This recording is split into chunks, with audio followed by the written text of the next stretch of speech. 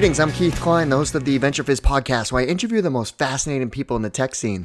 This is episode 162, and today's guest is Chen, co-founder and CEO of Room.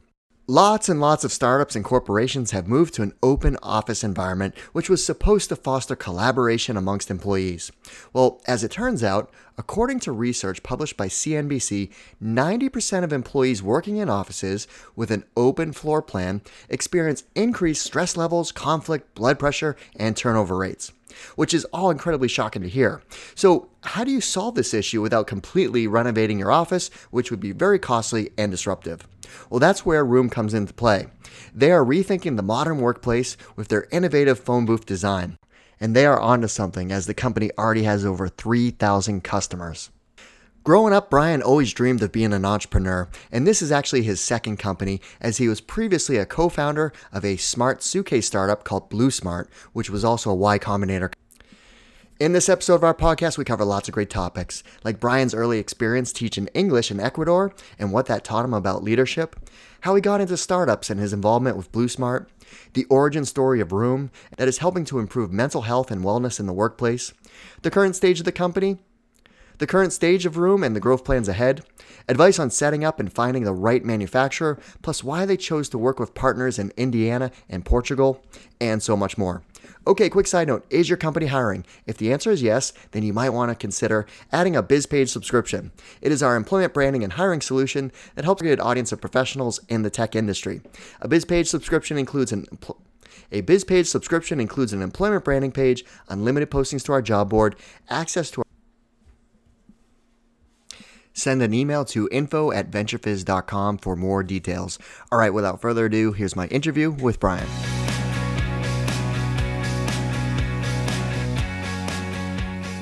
Brian, thanks for joining us. Thanks for having me. So I recently had my first experience in a room up in Boston. So I was visiting a customer called EverQuote, and they had one of your phone booths in there. So they're like, yo, you gotta check it out, it's the best thing. So I went in, and I totally was like, wow, this is super amazing. It might need to be my next podcast studio. I think there's like when I came into your office here, I was like, you know what, that's what I need, because it's just so, it's a great fit for many use cases. So anyways, we're gonna talk a lot about Room. But first, let's talk about your background. Kind of, let's rewind the clock. Growing up, where did you grow up? What were you like as a child?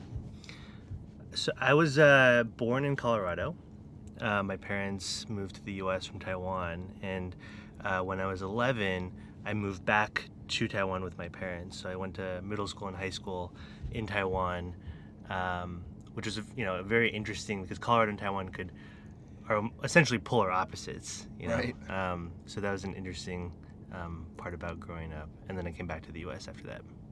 And then you ended up going to Swarthmore, and what did you study there? Was it economics? I studied, so actually my major, I had a double major. I studied both English literature and economics. And the reason I went to Swarthmore College actually was I had a couple of high school English teachers in Taiwan who were very influential for me, and who conveyed this passion about learning and reading and critical thinking, and they really pushed me towards pursuing a liberal arts education, and that's how I ended up at Swarthmore. So what did you do coming out of undergrad? Like any good liberal arts grad, there was a little bit of being lost just in terms of where I wanted to go, what were the right career paths. I had spent 4 years studying, reading, thinking about deep issues and trying to become a better human being, and then all of a sudden, you have to face the job force, right? What I knew that I wanted, I guess I knew I wanted two things. One was I've always had this idea that I wanted to be an entrepreneur, and that's always been, from an early age growing up in Taiwan, I saw entrepreneurs as my heroes, and Taiwan's story about economic growth was very much, in my mind, a story of entrepreneurship. So that was always kind of something I knew I wanted to get involved in. But the other thing I knew was I wanted to have a life experience. Like I had spent my time growing up between Colorado and Taiwan, and those were very different environments, but I never necessarily felt that I had pushed myself to truly be uncomfortable. So an opportunity came up where I could go to Ecuador and become a teacher. And it was actually at a private bilingual high school, and the job was to teach 9th and 10th grade high school English. Wow. So when that came up, a lot of things fell into place. I knew that my English teachers in high school were highly influential for me. They were influential enough to drive me to kind of choose a particular school for college. And this was an opportunity to work and live in a country that I had never been in a continent really that I had never been to before, learn a new language, and really get out of my comfort zone when it comes to being in front of students and being in the classroom. And what do you think that experience taught you? A lot. It was honestly a challenging year. I learned a lot about leadership. There's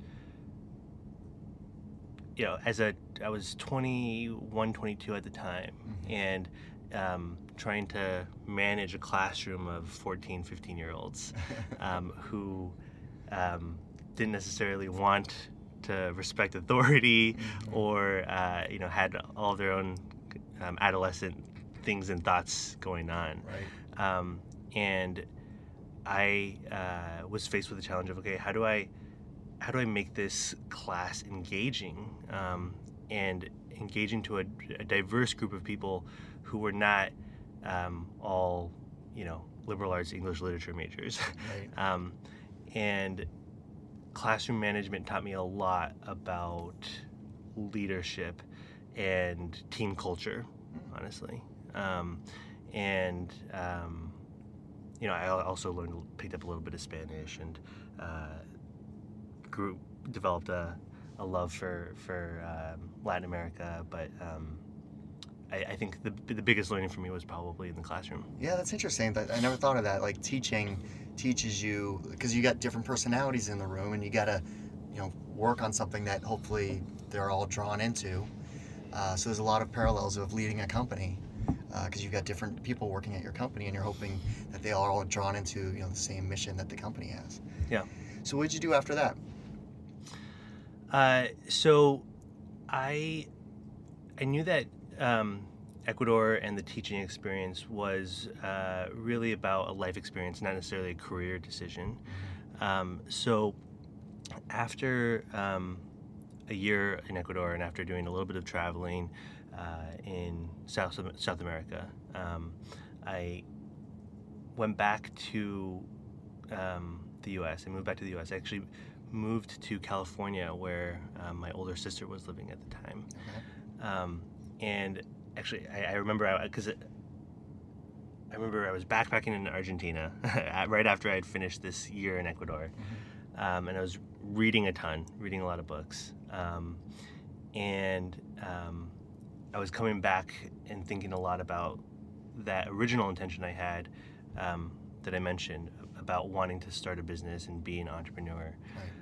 And I remember reading The Next Thing by Michael Lewis. Yes. And Yep. Michael Lewis, I think, basically takes it upon himself to follow Jim Clark, a famous Silicon Valley entrepreneur, for a year.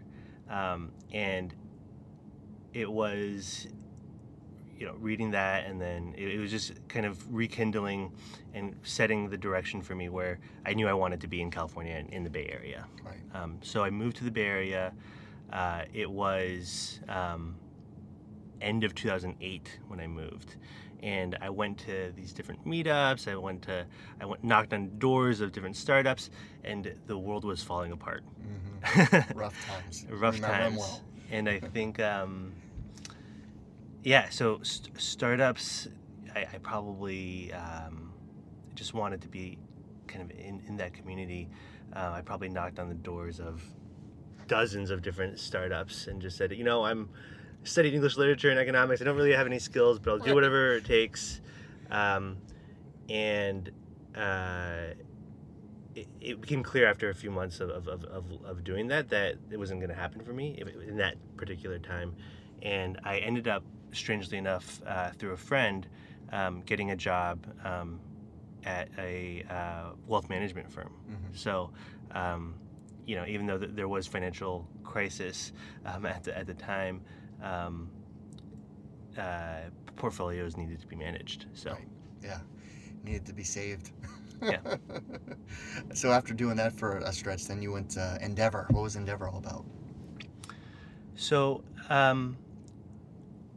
at Hall Capital, which is where I was doing working in this wealth management job, Mm-hmm. I continued to think obsessively about entrepreneurship and how I would eventually get my start, in my own entrepreneurial endeavor. And I remember seeking out the advice of Katie Hall, who is the founder of Hall Capital, because I was thinking, well, Katie started her own company, and it ended up doing pretty well, and so I wanted to get her advice, and her advice was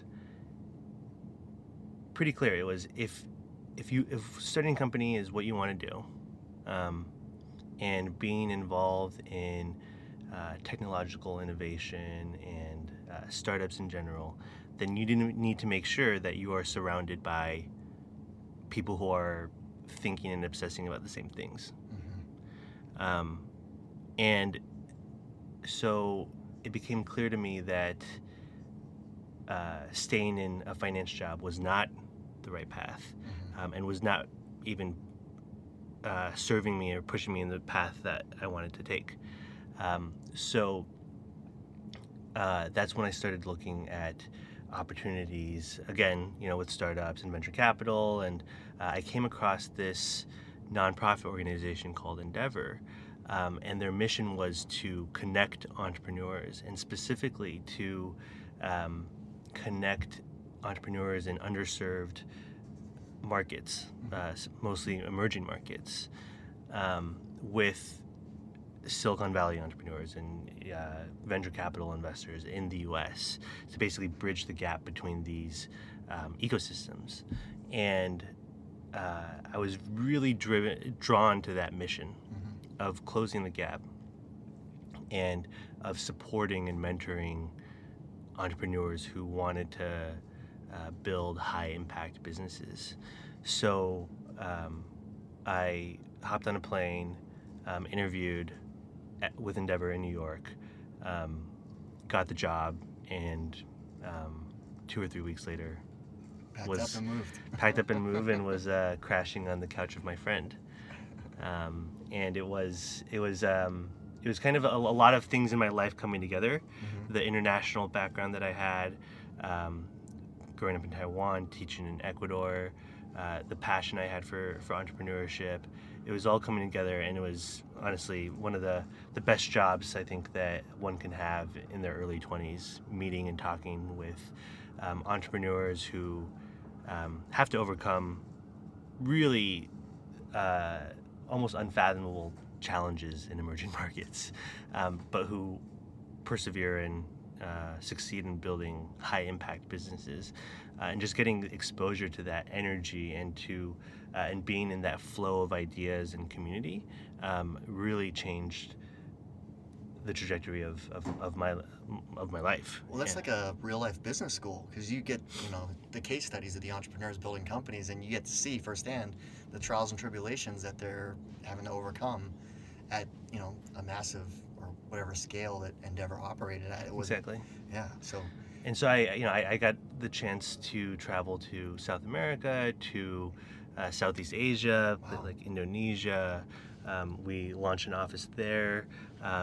Places like Greece, even in the Middle East, Jordan, Saudi Arabia. It was an incredible opportunity and very eye-opening, because the set of challenges that these entrepreneurs were dealing with, they're very different from the set of challenges that one would deal with in the U.S. And it just it was humbling. So after spending a little over 2.5 years with that, you actually did get into starting a company. So how did that all come together? So I was, I had kind of this courtside seat where I could, as you said, witness the trials and tribulations of these very inspiring entrepreneurs. But courtside wasn't quite enough for me, right? I wanted to be in the game. I wanted to be in the game, not courtside. and that had been always the consistent plan. I just didn't know how to get there, right? But the opportunity arose when a friend that I made through Endeavor, who was an Endeavor entrepreneur from Argentina, he had this idea. He knew that I wanted to be in the game and wanted to really be a part of starting something from scratch and learn how to do that. So he had this idea for a company that ended up being called Blue Smart, which was a smart suitcase. So the idea of how do you bring computing power and technology into physical products and transform the travel experience. And he pitched this idea to me about what smart travel could look like, starting with a smart carry-on suitcase. And I was like, he had started companies before, and I wanted to be part of it. So that was my first chance of really getting my hands dirty, getting in from the ground floor at the truly idea stage, and learning how to go from idea to actual product and business. So the advice that I received, originally back from when I was at Hall Capital from Katie Hall, proved to be true. I found myself in the community and in the flow of ideas and entrepreneurship, and that took me in the direction I wanted to go. So what did the suitcase actually do? How is it smart? The suitcase, I think the headline that probably gained the most traction was, "This is the suitcase that James Bond would have." But it had location tracking. Yep. So GPS capabilities. It also had load sensors so that you could sense the weight and know whether the suitcase was going to be under the limit of your particular flight and airline. It also had connected to your phone via Bluetooth so that you could lock and unlock it remotely. It was basically trying to solve the different pain points of travel, being forced to check your carry-on or having your carry-on get lost, and trying to solve those problems through embedded technology. Very interesting. So as the company, which part did you manage? Which part were you head of? So I was woefully underqualified, I think, as most entrepreneurs will tend to be, because there's no such thing as a school for starting business, right? You just have to do it. Right. But I basically oversaw all the operations for the business. So everything from customer support to legal, finance, manufacturing, logistics, supply chain, all of that. That's a lot. Getting the product. We first launched on Indiegogo crowdfunding, and our campaign was wildly successful. We pre-sold over 10,000 units. Wow. To something like 100 countries. And so, we had to, I was given the challenge, Brian, go and figure out, go build this. How do we actually ship this? Right. How do we fulfill these orders? Manufacturing. So that was, definitely a learning experience. Well, let's talk about Room. How'd you come up with the idea for Room, and talk more about what you guys do? It all. Somebody once described the way to navigate a career to me as being like I guess he compared building a career to what Tarzan does in the jungle. You know, you kind of want to swing from one jungle vine to the other, and that is very much the way that my career and has unfolded.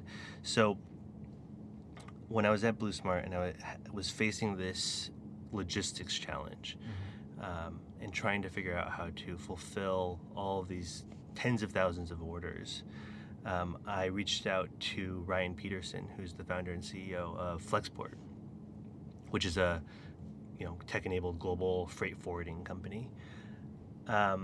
And he was part of the Y Combinator community. So with Blue Smart, we went through YC.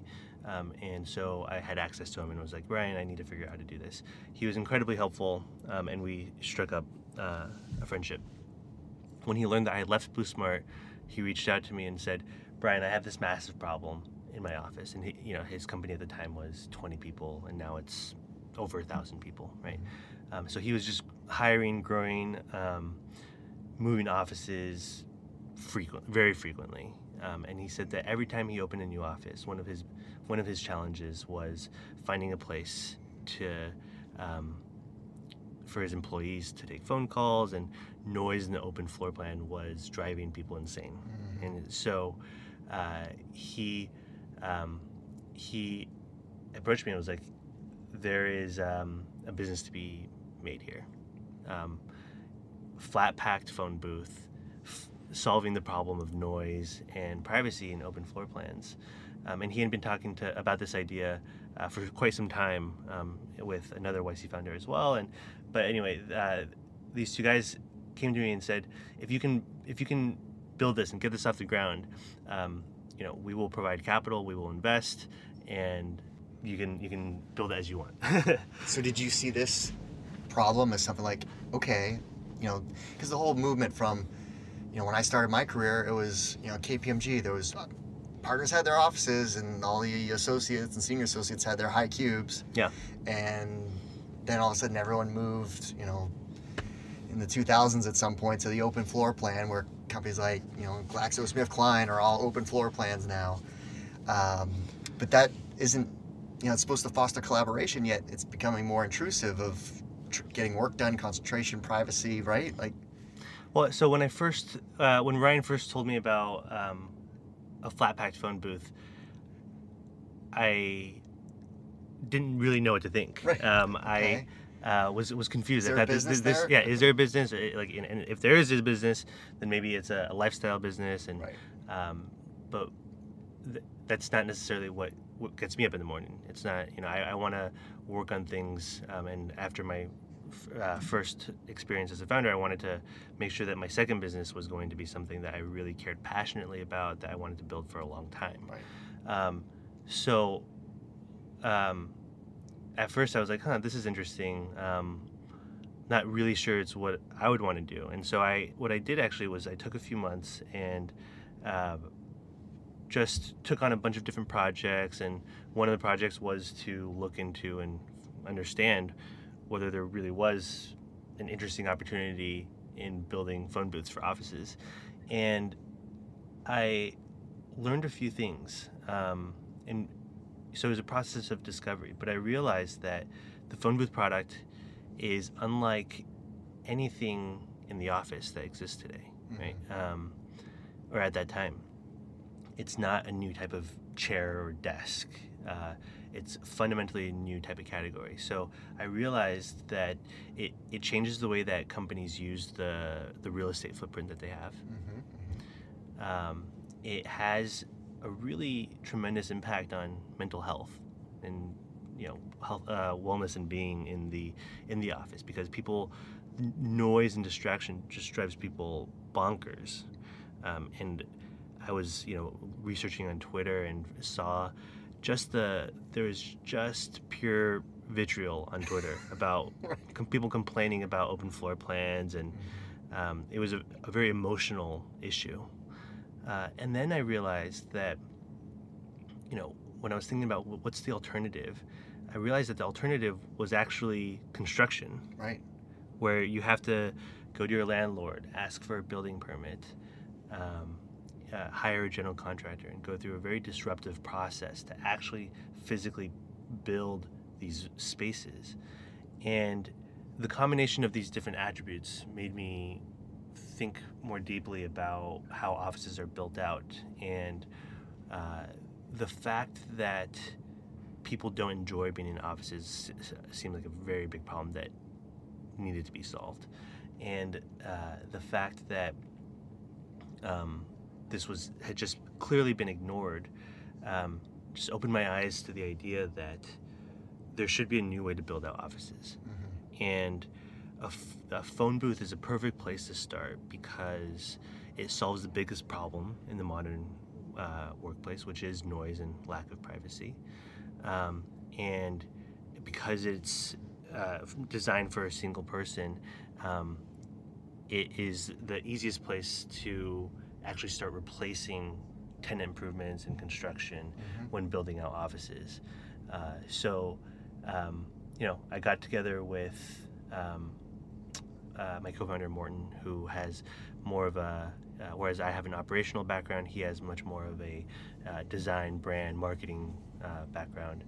And we got together and started, creating a vision for where we think we could take the business. And that's when we went from just, kind of a phonebooths.com idea to room.com as and Room as the business that we wanted to build together.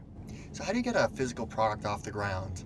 So you're collaborating with your co-founder. Do you actually sketch out a design, then bring it to someone who actually makes it into a product, and then go through iterations? Then how's the whole process work? It's not dissimilar from a software product, right? A digital product.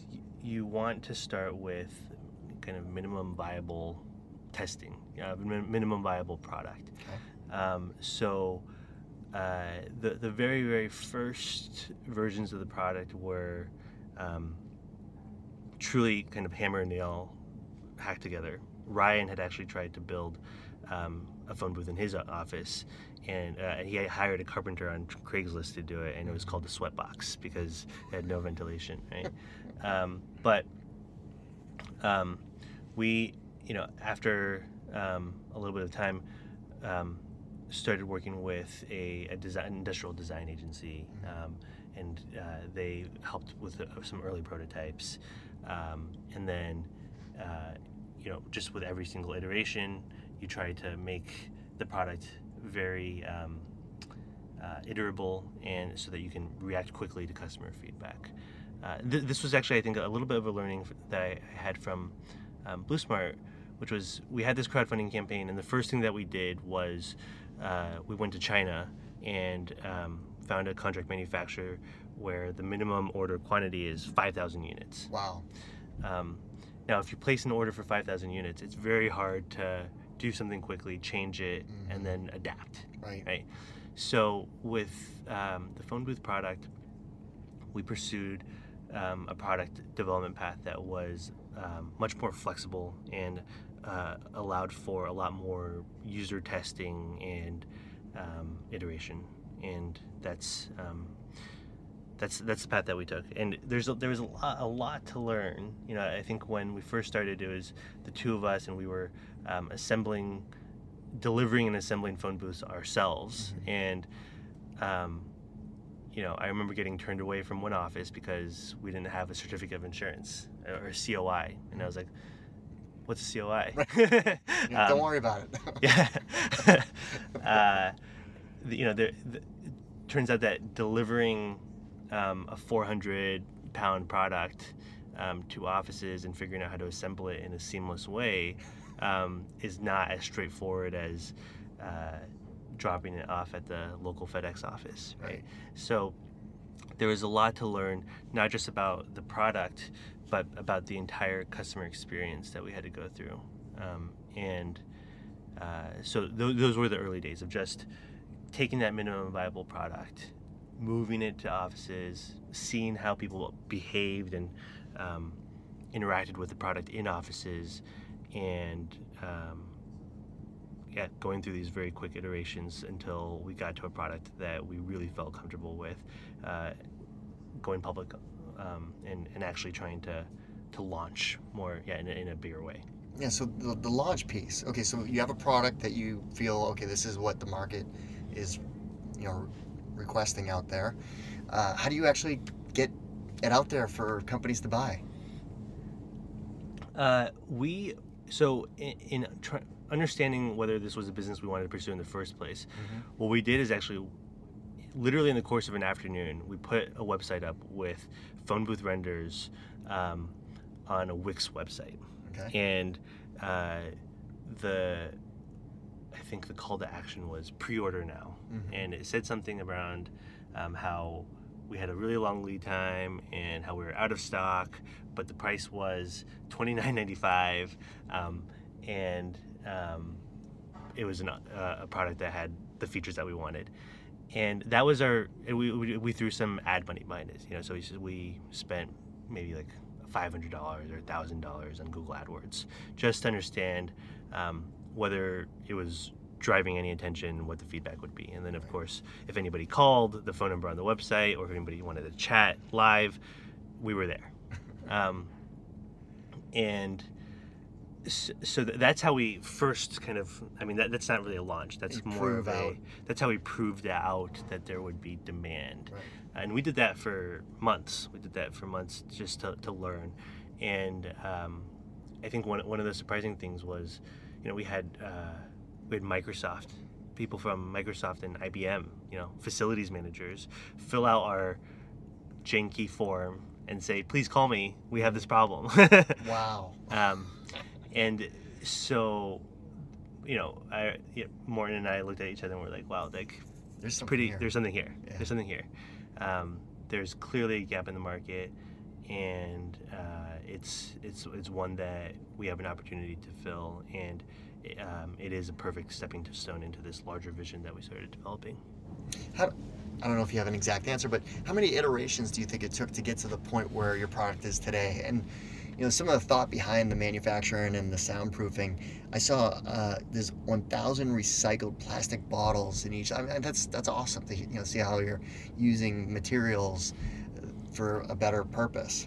So how many iterations did it take? And to the product that we have today, I want to say almost 10 different iterations, and obviously through each iteration was of a varying level of maturity, right? Mm-hmm. But lots, right? And we're not done. We're still improving the product. We're still iterating, and that is the mindset that we need to have to make sure that we continually have the best product, at the best price in the market. But from an early stage, when we were thinking about the problem that we were solving, the problem was that offices were ignoring the needs of human beings and people in the office, right? Mm-hmm. That people were screaming and complaining about this massive problem, and there wasn't a solution.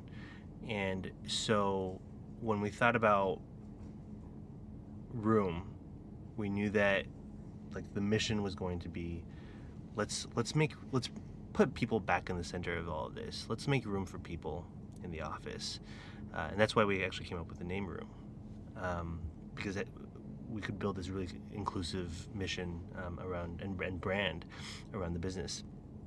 And as part of that, in terms of in thinking about how do we bring people back into the story, we knew that we wanted to treat the buyer of our product as a human being as well. Mm-hmm. And the other side of a B2B transaction is not a business, it's a person.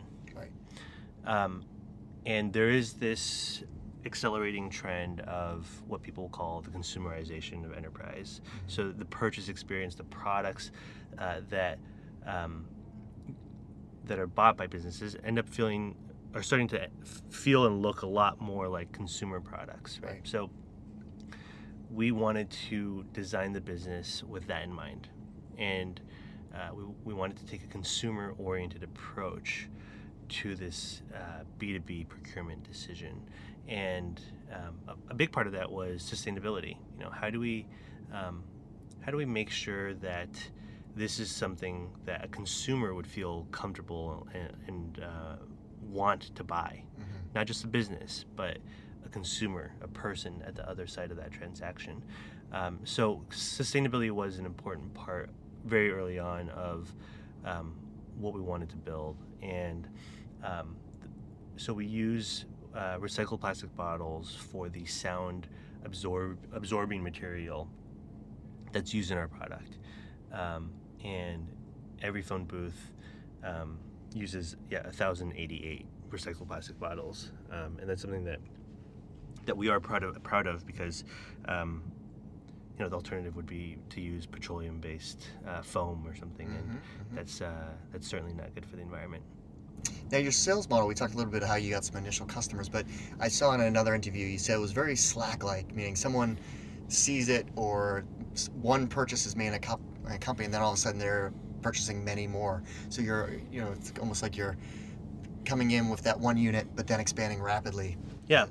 Absolutely, and this speaks again to that consumerization of enterprise trend, but a lot of I'm obviously I follow all of the tech bloggers and the podcasts and all that, and a lot of the most successful enterprise software companies today are ones that embraced a bottom-up selling strategy.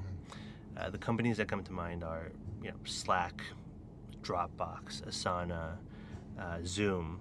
These are products that can be adopted at fairly low levels in an organization, and where the product speaks for itself and gains adoption in a bottom-up manner. And that is the way that we wanted to design our go-to-market strategy as well. We wanted to take that consumer approach, let there be a low enough point of entry for an office manager to be able to buy with the credit card, as opposed to having to get CFO approval, PO numbers, contracts. Exactly. And so we wanted to be very low friction, seamless consumer-like experience, and that worked. And what it translated into is first order, whether it's coming from Microsoft or whether JP Morgan or Nike, which we've sold to, or whether it's coming from a 10-person startup, first order has been 1 to 2 units for the entire time that we've been in the market. And the difference is just that the larger corporations have a lot more need for phone booths, and it takes a longer time for them to place those reorders. But that is very much the pattern that we see. When our phone booth is placed in an office environment, people see that it's used constantly. People see that it's a good experience. They seek it out, and they realize that they need more. And then, one employee in one office is talking to an employee in another office, and then all of a sudden, it's brought to the attention of the facilities manager who manages global real estate, and then all of a sudden, our salesperson's cold email, saying, "Hey, have you heard about phone booths? Have you heard about Room?" Is taken pretty seriously. So it's a very efficient go-to-market strategy for us, and it's been a big part of our capital efficiency and competitive positioning. And talk about the capital efficiency. So you've raised $2 million. Now, usually when you're bringing a product to market like this, there's a tremendous amount of capital usually that you need to raise to bring it to market, and sales team, so the capital efficiency of what you've accomplished is amazing. Yeah. No, it's something that we're very proud of. We and this is where we've taken advantage of the fact that even though we've taken a consumer approach, it's not a consumer product.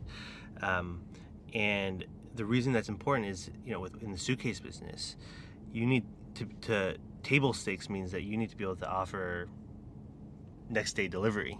Mm-hmm. And the world that we live in today, people want really fast turnaround times, and you need to be able to stock up for Black Friday. Black Friday might be 40% of your year's sales. Yeah. So that is not capital efficient, because Right. you have to take on Inventory. a ton of inventory risk. You need to place that order for 5,000 units and whatnot. And in the business that we have, it's, there is no Black Friday dynamic, and next day delivery doesn't make any sense, because if you want the product and you want to buy it, then you need to create space for it. You need some time. So what we've done is, capital efficiency is about cash flow management. Mm-hmm. And so we've taken the dynamics of our business and just been very disciplined and very thoughtful about how we manage our cash flows. And that's really been the secret to it. So you're building a foundation of a business based on revenue. Imagine that. Imagine that, right? We'll talk about the current stage of the business, as far as where you're at, as far as employees, growth plans ahead, hiring, new products. Yeah, I think it's really remarkable how quickly the market has taken up this product. We officially launched in May of 2018, so that's maybe 20 months ago. And we now have 3,000 businesses that we count as customers. Wow. 90% of our customers have never purchased a modular phone booth before. Mm-hmm. So this is a story of innovation and category creation. Right. And for the most part, people, if you take your random person off the street in the US, they still haven't heard about what a modular phone booth is, and they've probably never been in one. So we are still just scratching the surface in terms of awareness about this product and awareness of how it can solve the problems of open floor plans. Mm-hmm. But yeah, we've sold to over 3,000 businesses. We recently launched in Europe. We have a small team of people there, with offices in Berlin and London. Mm-hmm. We're very excited about where Europe is going to take us. A lot of our customers that are global multinationals actually have been asking us for a long time to support their offices in Europe. Mm-hmm. And yeah, we were finally able to do that just a few months ago and have started hiring. But we're now a truly global company, right? We have New York, San Francisco, Berlin, London. The team is about 55 people now. And we have products that are scheduled to launch in the summer of this year, and it's a very exciting time for us. We're seeing the traction in the market. We have, I think, a very exciting and differentiated mission and vision for how offices will get built out, and it's a special time at the company. Well, now that you've established such a strong brand and product market fit, one would think you probably would have a great use for a new round of capital to really blow this to the next level. Yeah, to be announced. Stay tuned. Stay tuned. Now, you did some collaborations too, like with Calm, Yeah. which is super cool. So how did things like that come about? So what I mentioned in the early days was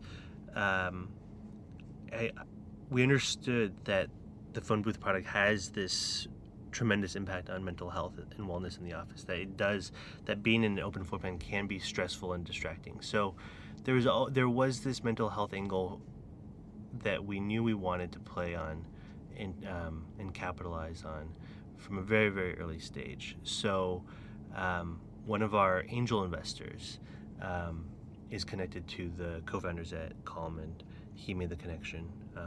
And it just made a ton of sense, right? The idea that you could make room for calm in the office, make room for dedicated wellness space. Mental health is a massive problem for businesses, and it is getting the conversation out there so that employers care about their employees' mental health is just an incredibly important thing to do. So we found common ground with Calm and decided to work on this together. Very, very cool. Now what about setting up the manufacturing? So you talked a little bit about, you explored that option in China. You'd have to order 5,000 units, yet your manufacturing is in Portugal and Indiana. Yeah. So different than what one would probably expect of manufacturing, but it's worked out really well in terms of what your needs are. So what advice would you give to other founders that need to build manufacture a physical product and setting up that manufacturing process? Yeah, finding the right manufacturing partner is about finding facilities and people who are suited for your stage of business. So in the earliest days, our volumes were low, and we needed a ton of flexibility. We needed a manufacturing partner that would be capable of iterating with us quickly, be capable of making changes on the factory floor at a moment's notice, and where they would still be really excited in terms of our relatively low volumes. So typically that's, you're not going to find that with like a tier one manufacturer that is used to building and selling tens of thousands of units, right? So our first factory was a relatively low volume furniture manufacturer, and as we grew in scale, we had to start thinking about the evolving needs of our supply chain and the evolving needs of our manufacturing partner. And so we have, as we've entered different stages of the business and different levels of volume, we've had to evolve our processes and our partners accordingly. I think it's a mistake to try to go with a scale partner from day one, because if the attention that they, and the bandwidth and resources that they have to allocate to you in your company, in your small project, probably won't be sufficient for your needs because you're such a small drop in the bucket. So there is just this Goldilocks concept when you're looking for partners. And I think that applies not just to manufacturing partners, but to suppliers across the board. You have to find out what is the right thing to do now, not in 2 years, or not in 3 or 4 years, or when you become the billion-dollar business you want to end up building. It is one step at a time.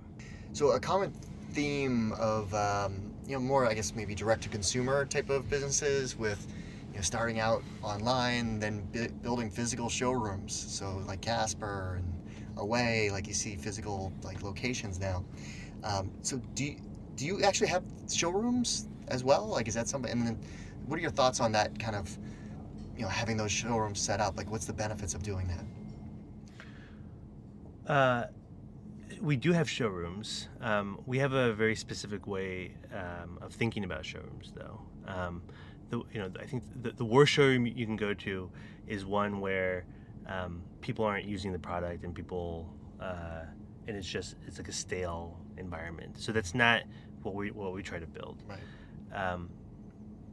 Because we have a physical product, being able to provide access to a tactile experience is important. And what we want to be able to do is provide that in environments where our product fits very naturally, and is not just staged. So we've set up showrooms in all of the hubs where we're located, and we're in New York. Our showroom is in our own office, where our own employees use the product. In our other offices where our employees are working out of co-working spaces, our showrooms are located inside and in collaboration with those co-working spaces. Got it. Okay. And again, you see the product in a pretty natural environment. You see it being used, and you can understand the value in a very immediate and visceral way by stepping into these environments. So that's kind of how we think about it. We do want it to be in natural environments, but we also do want the experiences to be controlled and curated, and a positive reflection of the brand and the company. Now, you talked about your you like to consume different books, podcasts around entrepreneurship. Any that you'd recommend that you've listened to or read recently? So there's a book that has been published recently that started off as a Google Doc called The Great CEO Within. Okay. It's written by a CEO coach who has worked with a lot of the top founders and entrepreneurs in Silicon Valley, and it's kind of a handbook, right? And it's got tons of wisdom. I don't read it in linear fashion. I kind of pick and choose what chapters I want to look at when the theme becomes appropriate. But that's been helpful in recent weeks. So you're busy building a company, but outside of work, what do you like to do? I like being active and exercising. I like playing sports. I've gotten into playing tennis recently. I haven't had a chance this winter, but I hope to go snowboarding sometime soon when time and schedule permits. I like being very active and ideally outdoors. Were you a snowboarder as a kid in Colorado? I was actually a skier when I was a kid, but when I returned to Colorado during one winter in college, I took up snowboarding and haven't looked back. Well, Brian, thanks so much for taking the time to walk us through your background, your professional history, and the journey into entrepreneurship, and of course, all the great things you're doing with Room. Thank you. Well, that's our show. I hope you found it useful and entertaining. If you did, please make sure you subscribe so you'll get future episodes. Also, please consider leaving us a 5-star review and share this podcast with all of your friends and colleagues in the industry. It all really helps us out. Last but not least, don't forget to visit venturefizz.com, the most trusted source for tech and startup jobs, news, and insights. Thanks for listening, and I'll see you next time.